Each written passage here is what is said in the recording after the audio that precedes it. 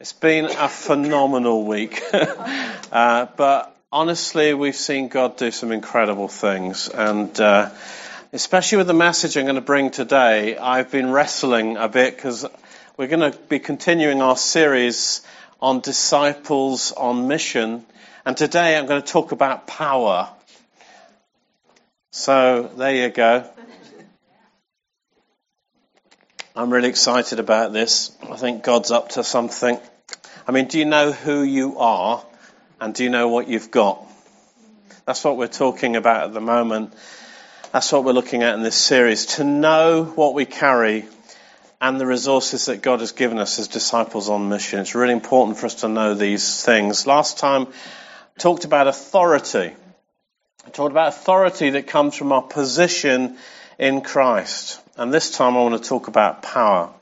Because you see, it's possible to have authority without power. Did you know that? You can have a position of authority. You can have a position even in the context of your job or something like that, but have no authority. Nobody will do what you say. Have you ever experienced that? That's difficult. That's difficult to have a position of authority but no power. You can even have a position of authority because you've got all the knowledge, but there's no guarantee even of power there, even if you have knowledge. And so what we want is authority and power. Both are needed. So I just want to show you a brief video by way of illustration of what it's like to have authority without power. And this is Alison illustrating her authority, but actually very little power. Here we go.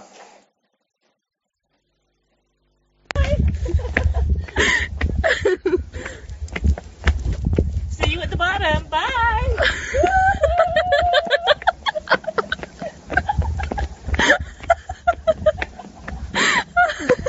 Oh, Dad.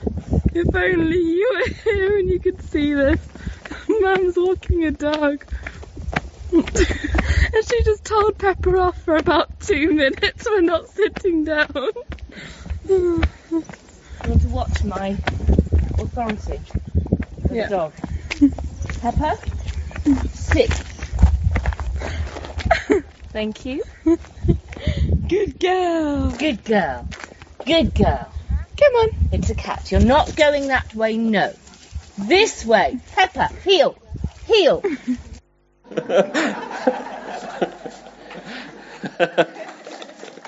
That's so good. I just had to show you that. I had to make a talk to show you that video. It's just such a good illustration of having authority. I mean, you are actually in charge of this dog, but you've got no power at all because the dog's not going to do what they're told anyway. Authority without power. We need both. We need both. We need to know our position in Christ, but we also need to know power. So have you got any power? Are you aware of the power that you have? Because often we're not. And so when we looked last time, we looked at Matthew's version of the sending out of the disciples in chapter 10, and his focus was on authority. Well, most of his book is. It's on the authority of Jesus. It's on his kingship. But Luke, when he tells the same story in chapter 9, verse 1, says that Jesus, when he sent out his disciples, sent them out with authority and power. Both are needed. Jesus sent out his disciples with both, and we need to have both. We need to have an awareness of both authority and power. Now, that word power, you probably know if you've been around for any length of time that that's the word dynamite, the same word that we use for dynamite, dunamos. It means exploding power. It means the kind of power you can't miss, because when dynamite goes off, you can't miss it. You know it's happened. You know that that power is happening now. It's imminent. It's present. It's tangible. That's the kind of power that Jesus is talking about. And now authority, as we were seeing last time, comes from knowing who we are in Christ, being convinced about that theologically, biblically, experientially. We need to be convinced about our position in Christ. But power comes from the Holy Spirit. So I want to look at 3 things to help us understand how to operate in power. Number 1, we need to be full of the Holy Spirit. We need to be full of the Holy Spirit. We're going to spend some time looking at that. Number 2, we need to cultivate our relationship with the Holy Spirit. And number 3, we need to learn how to generate power. Okay, we're going to focus mostly on number 1, and 2 and 3 aren't going to be so long, so don't worry. I'm going to focus mostly on the first one. So you need to be full of the Holy Spirit. Are you filled? Are you filled with the Holy Spirit? When were you filled? Now, often when I ask people that, I say, when were you filled with the Holy Spirit? They'll talk about an event that occurred 20, 30 years ago, depending on your age. That's not what I'm talking about.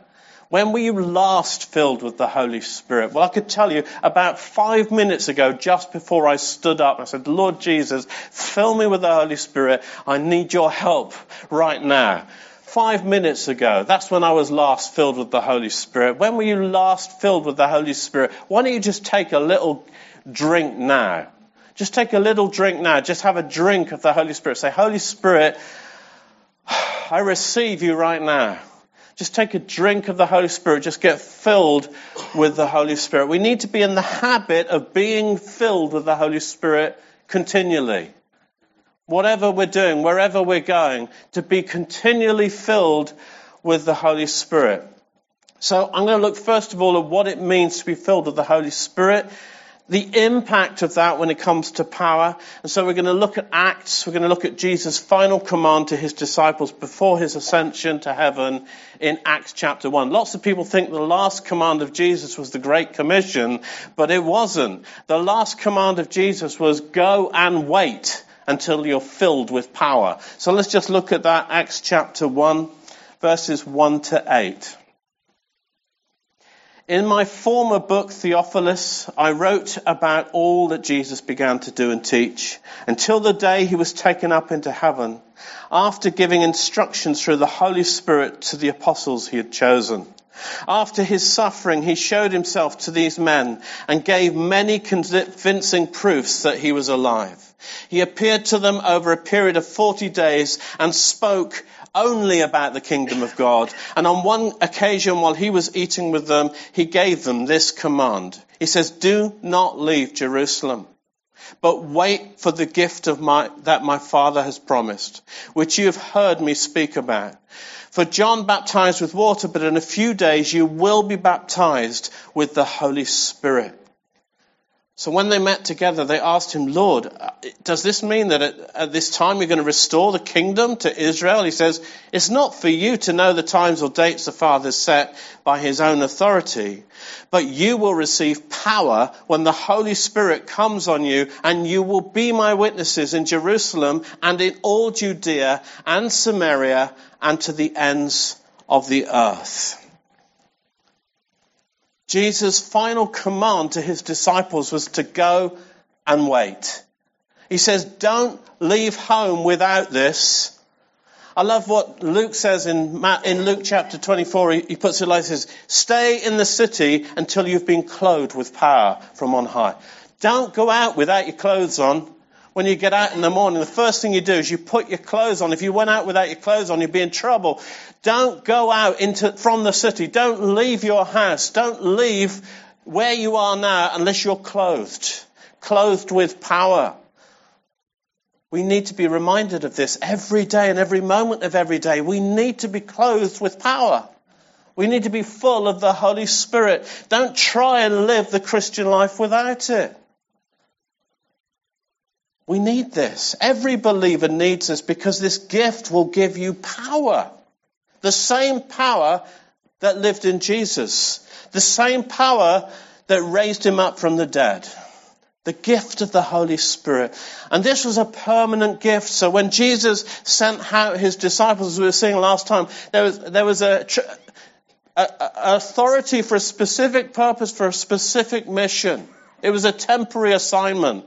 A temporary anointing. This was a permanent thing. The Holy Spirit will come upon you. You'll be clothed with it. It's a permanent dispensation of power to carry on the work that Jesus began. And also to do the greater things that Jesus said we would do, whatever those could be. Greater things, he said. Because you see, it's all about power. It's all about power. Go and receive power. Have you got power? Have you got imminent power to live the Christian life? Have you got explosive power to overcome, miraculous power to heal the sick, to cast out demons? Or do you feel powerless? Powerless. Because often we do. Often we feel so powerless. I felt so powerless yesterday in the face of what I saw. And yet I found a power to release somebody into the arms of Jesus and to bring peace and to minister that even into that situation. I found a power there because power doesn't always feel like what you think it's going to feel like. I've got power because the Holy Spirit's in me. And because I don't feel powerful doesn't mean I haven't got power if the Holy Spirit's upon me. And so Paul tells us on one occasion about the Holy Spirit teaching him about power. He says, did you know, Paul, he said, my power is made strong in your weakness. Leading Paul to conclude, so that must mean then that when I'm weak, I'm strong. But I don't feel very powerful. But when I'm weak, I'm strong. Because sometimes power doesn't look like or sound like what we think it might be. Jesus says, you will receive power when the Holy Spirit comes on you, and you will be my witnesses.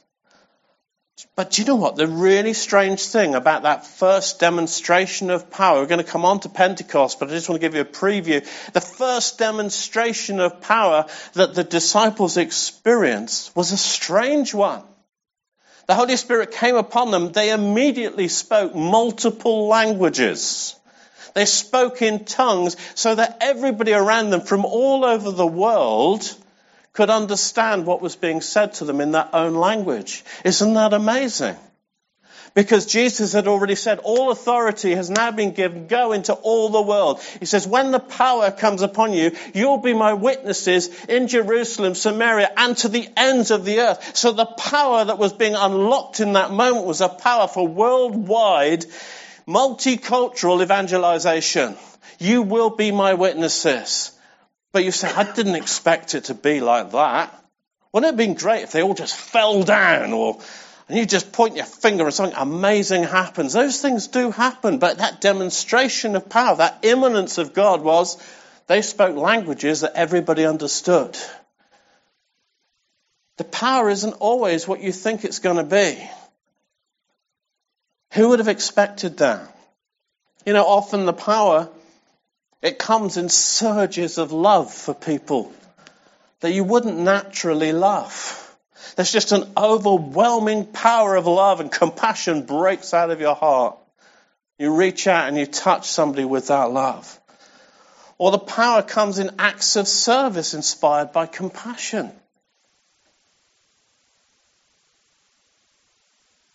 Jesus, it says, looked on the crowds and he was moved with compassion, and it caused him to act, and power was released, and some of the most amazing miracles happened when Jesus' heart was moved with compassion.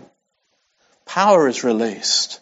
Extraordinary forgiveness is another demonstration of power. We recently prayed with somebody who had a long-standing issue with her father for so many years, and we led her through the steps of forgiveness, and something broke, something released, and tears and howling and deep pain, and then a massive commitment to forgiveness, and then a massive infilling of the Spirit and healing. Have you ever seen somebody released from prison they've been put there by an abuser, but through forgiveness have power over the abuser, walk out of the prison and walk into freedom? That's power. Power unlocked by forgiveness. We need power. We need power for all things. Because you see, you cannot do this. You should not do this.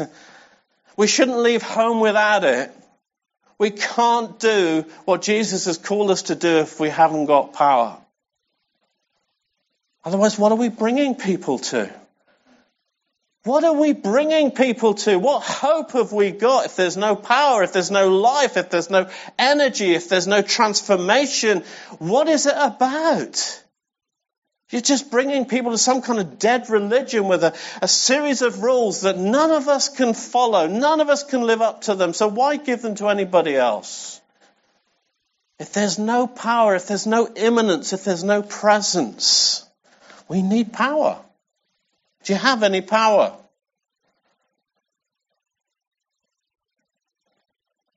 The thing is, you see, we can get a bit squeamish about power here in the West. We're a bit funny about it. Get a bit concerned about it. We not very good at releasing powerful people, are we? There's a stronghold there, in our thinking. Keep people down a bit. Keep them in their place. But Jesus wants us to be powerful people and to change the world. So we're not going to do that without some power, are we? We're a bit squeamish of it. But you see, Jesus' promise of power wasn't a new idea. It wasn't a new idea, partly because Jesus had already talked about it, he'd already modeled it, but it was also running through the Old Testament. So when Jesus said to his disciples, go and wait for power, they knew exactly what he was talking about. They'd have known the stories of the Old Testament. They'd have known what it meant for somebody to be imbued with power, to be clothed with power from God. So they would have had the example of Gideon, for example. The weakest man of the weakest clan, transformed by the power of God to a mighty man of valor who defeated the enemy. He was the weakest, he was the worst. You would not have picked him out. If you were going for a football team and you were picking him out, you wouldn't have picked him out. He didn't have anything to offer. But when the Holy Spirit came upon him through the prophetic word of the angel, he became a mighty man, a mighty, powerful man of valor. David, all he did was played the harp and evil spirits left the king. All he did was played his harp. How about that? How about that when our musicians play? All they do is play and demons leave people. That's power being released. I'm just playing my guitar. I didn't even command anything.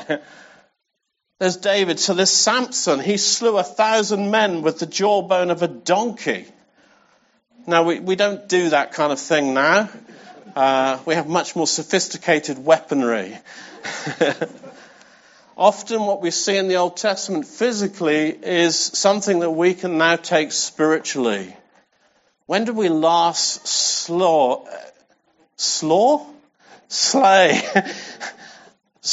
some situations with power? When did we last exercise power, spiritual authority, and see a community change, see a family change because we prayed with power and taken authority? So there's Samson, and then there's Moses. He communicated power. He laid hands on Joshua, and there was an impartation of power. So listen, the disciples knew what Jesus was talking about. When he said, you're going to have power, they got these examples. They understood that what it meant to have power was that ordinary people were transformed to do extraordinary things. Is that what you want? To be an ordinary person? I want to be ordinary, okay? I'm happy with being ordinary, but I want to do extraordinary things because there's much more glory to God. When I'm just an ordinary me, they look at me and say, wow, he's just that kind of guy. I had somebody at my workplace say, I never would have believed you were a Christian. I took that as a compliment. I didn't put them off. They saw my life. Extraordinary things through ordinary people. That's what it means to have power. The disciples expected that. That's what they expected. And of course, Jesus himself was empowered by the coming of the Holy Spirit at his baptism. Jesus, the Son of God. He didn't do anything himself. He didn't do anything until the Holy Spirit had come upon him. And if Jesus couldn't do anything, wouldn't do anything, how much more do we need the Holy Spirit to come upon us? And then Luke described Jesus in Acts 10. He says, God anointed Jesus of Nazareth with the Holy Spirit and power. And he went around doing good and healing all who were under the power of the devil because God was with him. You know, I really don't believe that Jesus came all the way from heaven, suffered, died to rise again, to send the Holy Spirit for the sake of a powerless people, for a bedraggled, struggling church. I don't believe that. That's not what I see in the Bible. That's not what I see in Jesus. He came to give the Holy Spirit so that we would have power and that we would know the power of God, the imminence of his presence in all that we do. Which is why when the day of Pentecost finally came and the Holy Spirit was poured out, he came in power. Let's just read about that in Acts chapter 2. Are you getting excited yet? Feel free to stand up and shout and wave your hands if you want to. Acts chapter 2. Just get a bit excited. That would be good. Just going to read verses 1 to 4. Because when the day of Pentecost finally came, they were all together in one place. And suddenly there was a sound like the blowing of a violent wind that came from heaven and filled the whole house where they were sitting. And they saw what seemed to be tongues of fire that separated and came to rest on each of them. And all of them began to speak with other tongues as the Holy Spirit gave them utterance as he enabled them. All of them. I love this picture. I love this picture so much. I read this passage over and over again and I love it. You know, all these believers all together in an upper room. All right? That's where we are right now. All together in one accord, in agreement because we want God. We want more from God, do we? All agreement in an upper room together. They're sitting there all together. And suddenly there's a roaring wind. And the heavens are ripped open and the Holy Spirit is poured out in fire. And then it splits out over them. They're all filled with the Holy Spirit and begin to speak in tongues. All of them. All of them. They didn't have to experiment. Some people don't. Others do. None of that. All of them. Yeah? You need the gift of tongues. You really need the gift of tongues. Ask for it. If you haven't got it, just start to speak out in it. All of them filled with the Holy Spirit.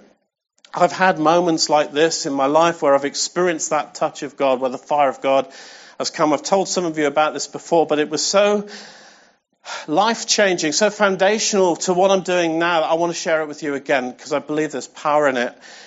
A bunch of us young people all went on a conference a bit like New Day, only much, much smaller. And it was actually a very difficult meeting.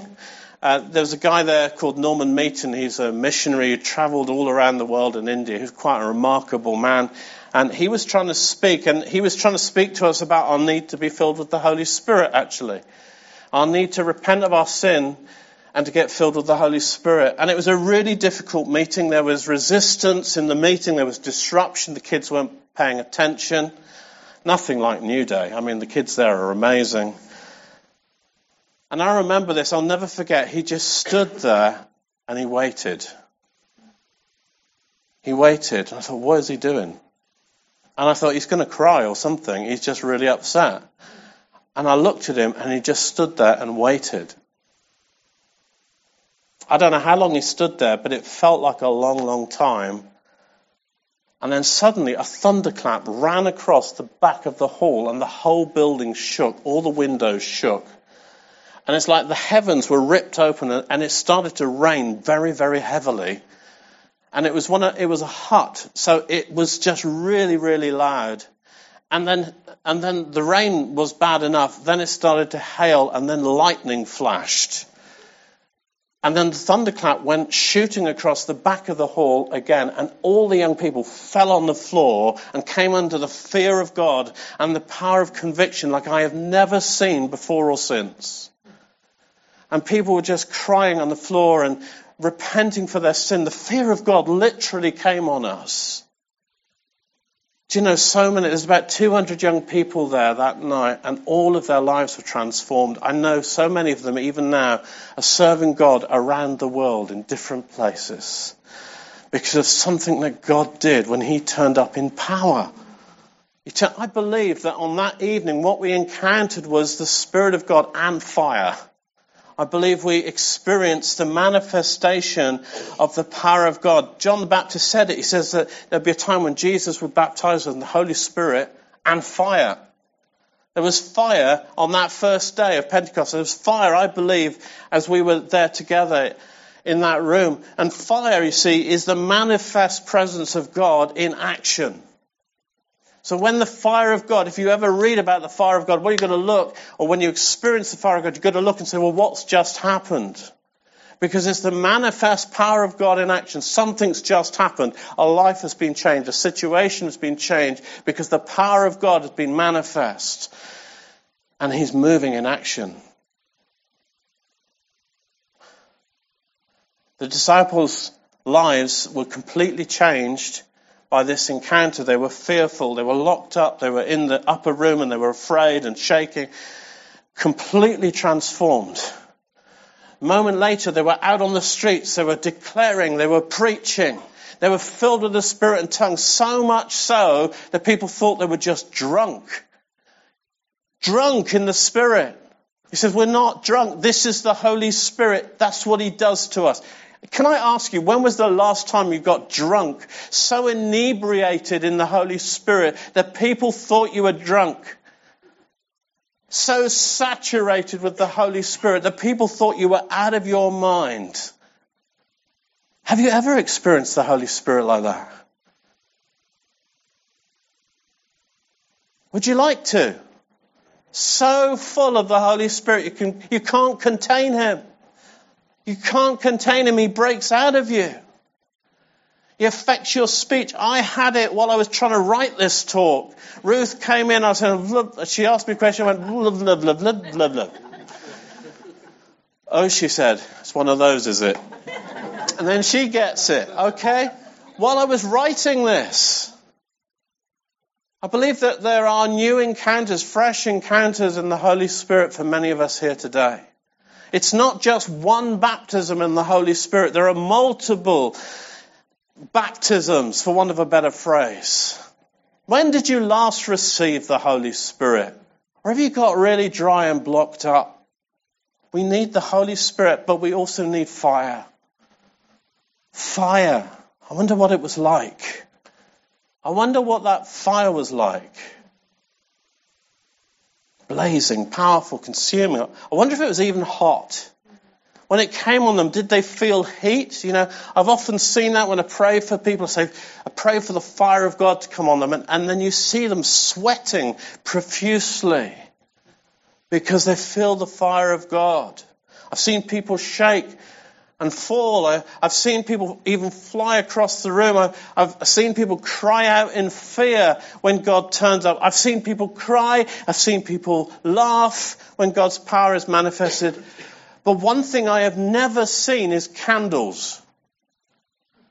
I've never seen any candles. Do you know what I mean? I mean, have you seen some of the religious pictures of Pentecost? There you go. Candles. I've never seen that. What is it with the candles depicting the fire of God? It's this kind of flame that sits on the face and this warm glow all around them. Or sometimes a kind of a halo, as you see here. That's how people envisage it, a kind of holy glow, a brightness. Occasionally I've seen a slightly bigger flame, but it seems that the flame is never larger than the general circumference of the disciples' head. Is that what it's like? Is that the kind of encounter they had, a kind of benevolent flicker? Or my personal favourite is this one. They look to me. Look at how they're dressed. I think that's Luke Skywalker in the middle. He's just got a different hairdo. That's all. But where in the Bible do we get the idea that the fire of God, the manifest activity of God in power, was anything like as containable as these things? Anything as disciplined, anything as ordered. I mean, is that the kind of fire that Elijah called down and destroyed the altar of God, licked up the ditch of water around it? Is that the kind of fire that rained down on Sodom and Gomorrah and destroyed the city? Is that the kind of fire that blazes in Jesus' eyes in the book of Revelation when John meets him and falls down as dead? Do you think Jesus' eyes look like a kind of benevolent flicker? Do you think you'd be comfortable looking into them? Do you know what I think? I think on the day of Pentecost, the fireball that was thrown out of heaven by the very breath of God, which then separated and covered them all, clothed them in blazing fire from head to toe and from the inside out as well. I think it's more like this. I think it's more like the man of fire, the stunt man, and you can barely put the fire out. I think they were clothed in fire from head to toe and from the inside out. And why do I say that? Mostly because of my own experience. I've felt God touch me like that, so that I have never been the same again since.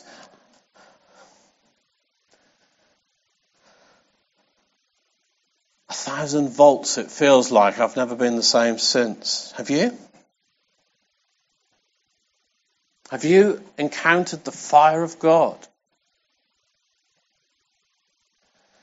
You know, just that moment when you feel like I'm about to be utterly consumed. Or is this kind of God too much for you? No, we like that nice peaceful feeling we get. We like the pictures of the waters and the waterfalls, but the fire of God, that's something else. That's a bit disturbing. But God wants us to be on fire. He wants us to be on fire, to be incandescent, to catch other people alight, and to go into all the world with that power. I've got a lot of sympathy with General William Booth when he wrote that hymn. I bet you've been thinking of it already. O God of burning, cleansing flame, send the fire. Your blood-bought gift today we claim. Send the fire today. Look down and see this waiting host and send the promised Holy Ghost. We need another Pentecost. Send the fire today. Send it. Send it today. Now, I don't think we need another Pentecost. That's already happened. But I understand what he's saying.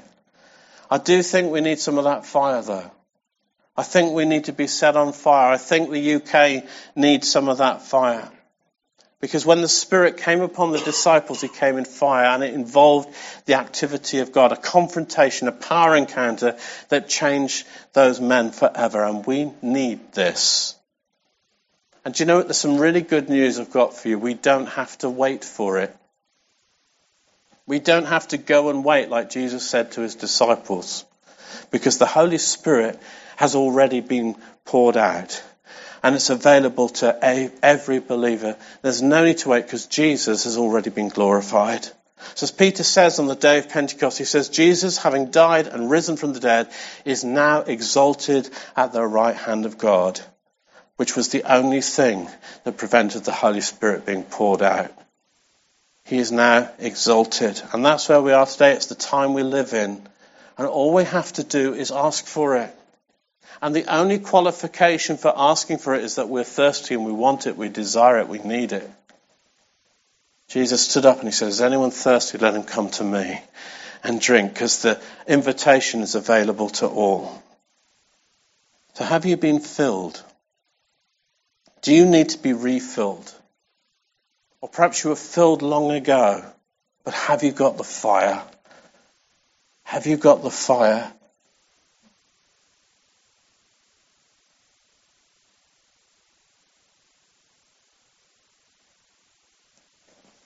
But I don't want to leave it there. I want to take you on to the point 2 and 3. I want to come back and pray for us in a bit. But I just want to take you on to these 2 other points. I'm going to do them quite quickly. Because many of us have sat through meetings, have heard messages like this, have even experienced fillings of the Holy Spirit. And the question for many is not How do I receive the Holy Spirit? Maybe that is your question today. Maybe you haven't received. But the question is more, where is the power? I've had this experience. I've had hands laid on me. I've been to conferences. I've fallen down. I've done all these things. But where is the power? And I want to just talk about that. And explain that for you. So we need to be filled. Secondly, we need to cultivate our relationship with the Holy Spirit. Because you see, it's not enough just to receive the Holy Spirit, to get prayed for again and again. It's not enough to ask and keep on asking.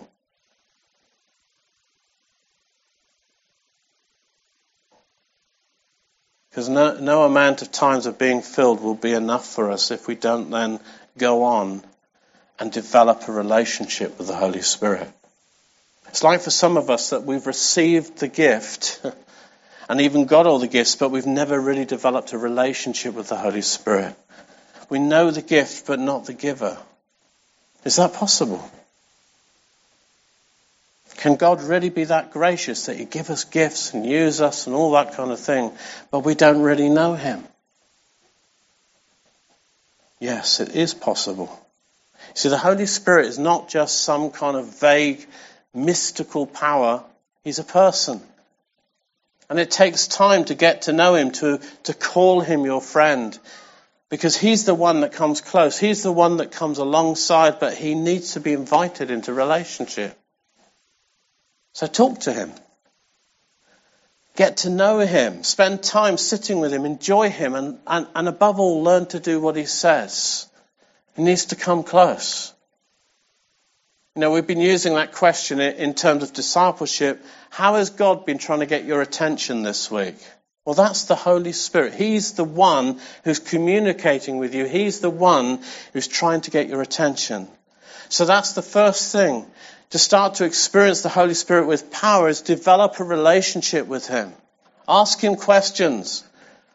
Learn to involve him in your day. Learn about him too. Read about him. Read about other people's experiences with him. Go to Bible school night this month, because the whole of the evening is all about tracking the Holy Spirit throughout the whole Bible. Learn about him. Learn what he does. What is he like? Develop an intimate relationship. Make him the first person you greet when you wake in the morning, the last person you acknowledge as you go to sleep. I often just lie there and say, "Oh, Holy Spirit, what a good day. Thank you." There's a great book called Good Morning, Holy Spirit by Benny Hinn. I really recommend that you read that book in terms of developing a relationship with the Holy Spirit. He talks about get in the shower, and as you're washing yourself down, say, "Oh, Holy Spirit, I need a bit of a scrub up. How about doing that for me right now? I'll wash the outside, you wash the inside." Develop that kind of relationship with him. Be that close to him. What is he like? I'll tell you. What is he like as a person more than anything? He's love. That's what he's like. If you get to know the Holy Spirit, you find that he is liquid love. And that all he wants to do is love you a bit more. He's love. He's a spirit of love because God is love. You get to know the Holy Spirit, you spend time with him, he'll make you love him and love other people more. That's why we can be his witnesses, by the power of the Holy Spirit. So that's the second thing. We need to get to know him, because if you don't know him, you may have his gifts, even his presence with you, and know his peace, but you won't discover his power working through you. Get to know him. Get to work with him. And then finally, we need to learn then how to generate power. And the two things are related. Get full of the Spirit, get to know him, and then we learn how to generate power.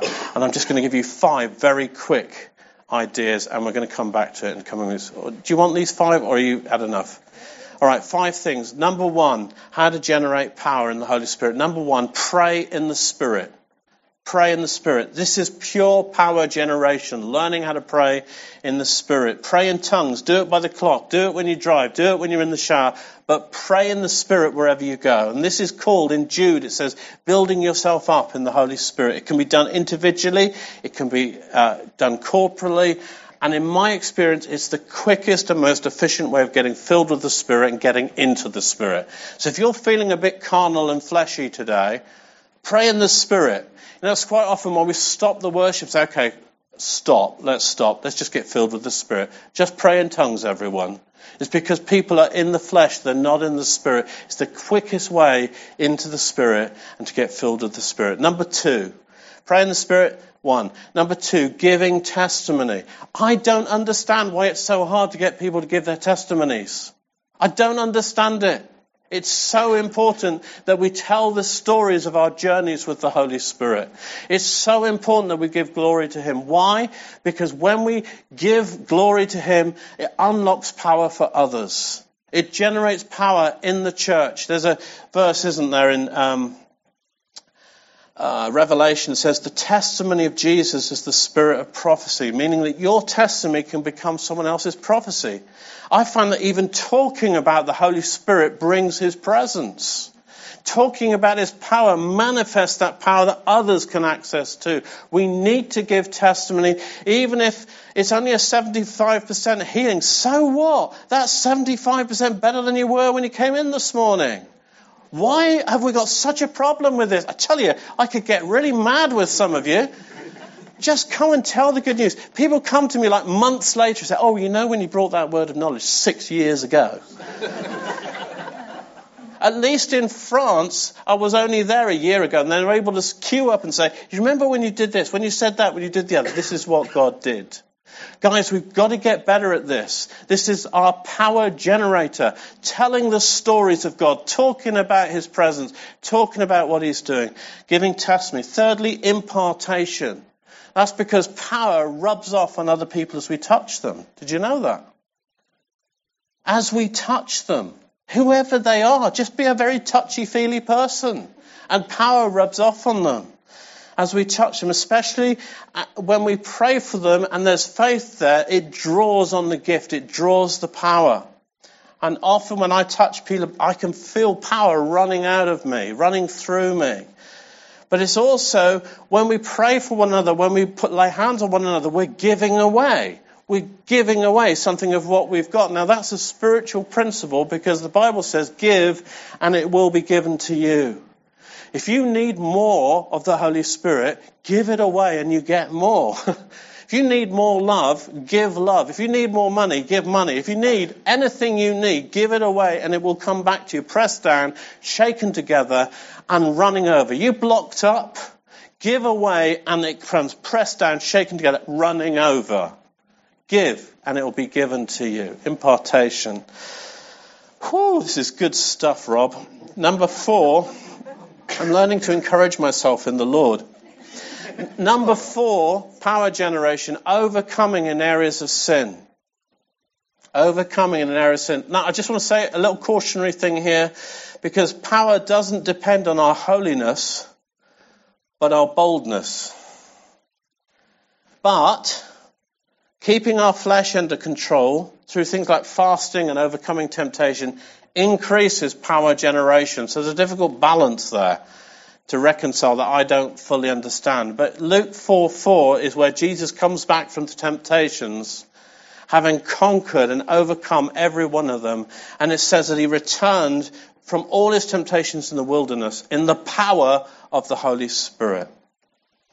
Overcome in areas of sin. Finally, remembering how power was received. Now that's an interesting one.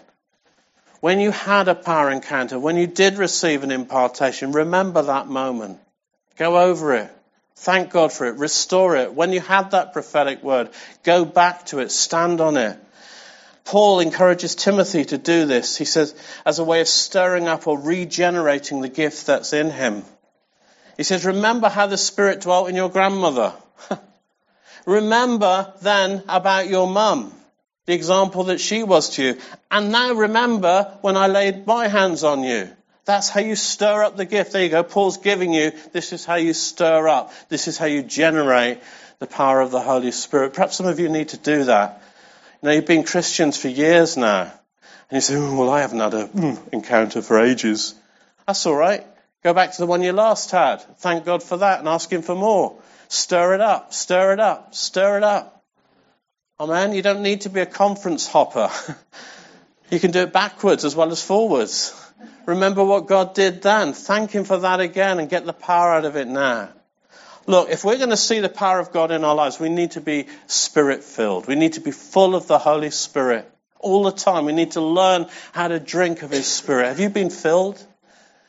And we need power. We need the power of the Holy Spirit. We need some fire. And then we need to cultivate our relationship. Don't just receive this feeling and do nothing with it. Spend time with him. Cultivate that relationship. Especially if you get an impartation, it doesn't just do magic. Or so-and-so has laid their hands on me, so I'm going to be like them. No, there's a seed there that you can nurture and grow. There's potential there because of the prayers of the righteous. But you need to cultivate that relationship. And then we need to learn how to generate power. This comes out of relationship with the Holy Spirit. You know, the Holy Spirit will teach you how to do that. You don't have to go to all these different people and ask. I mean, that's helpful. But the Holy Spirit will teach you how to do it for you. How do I generate power? How do I learn how to do that? How do I learn how to move in the Holy Spirit? It's about partnering with him.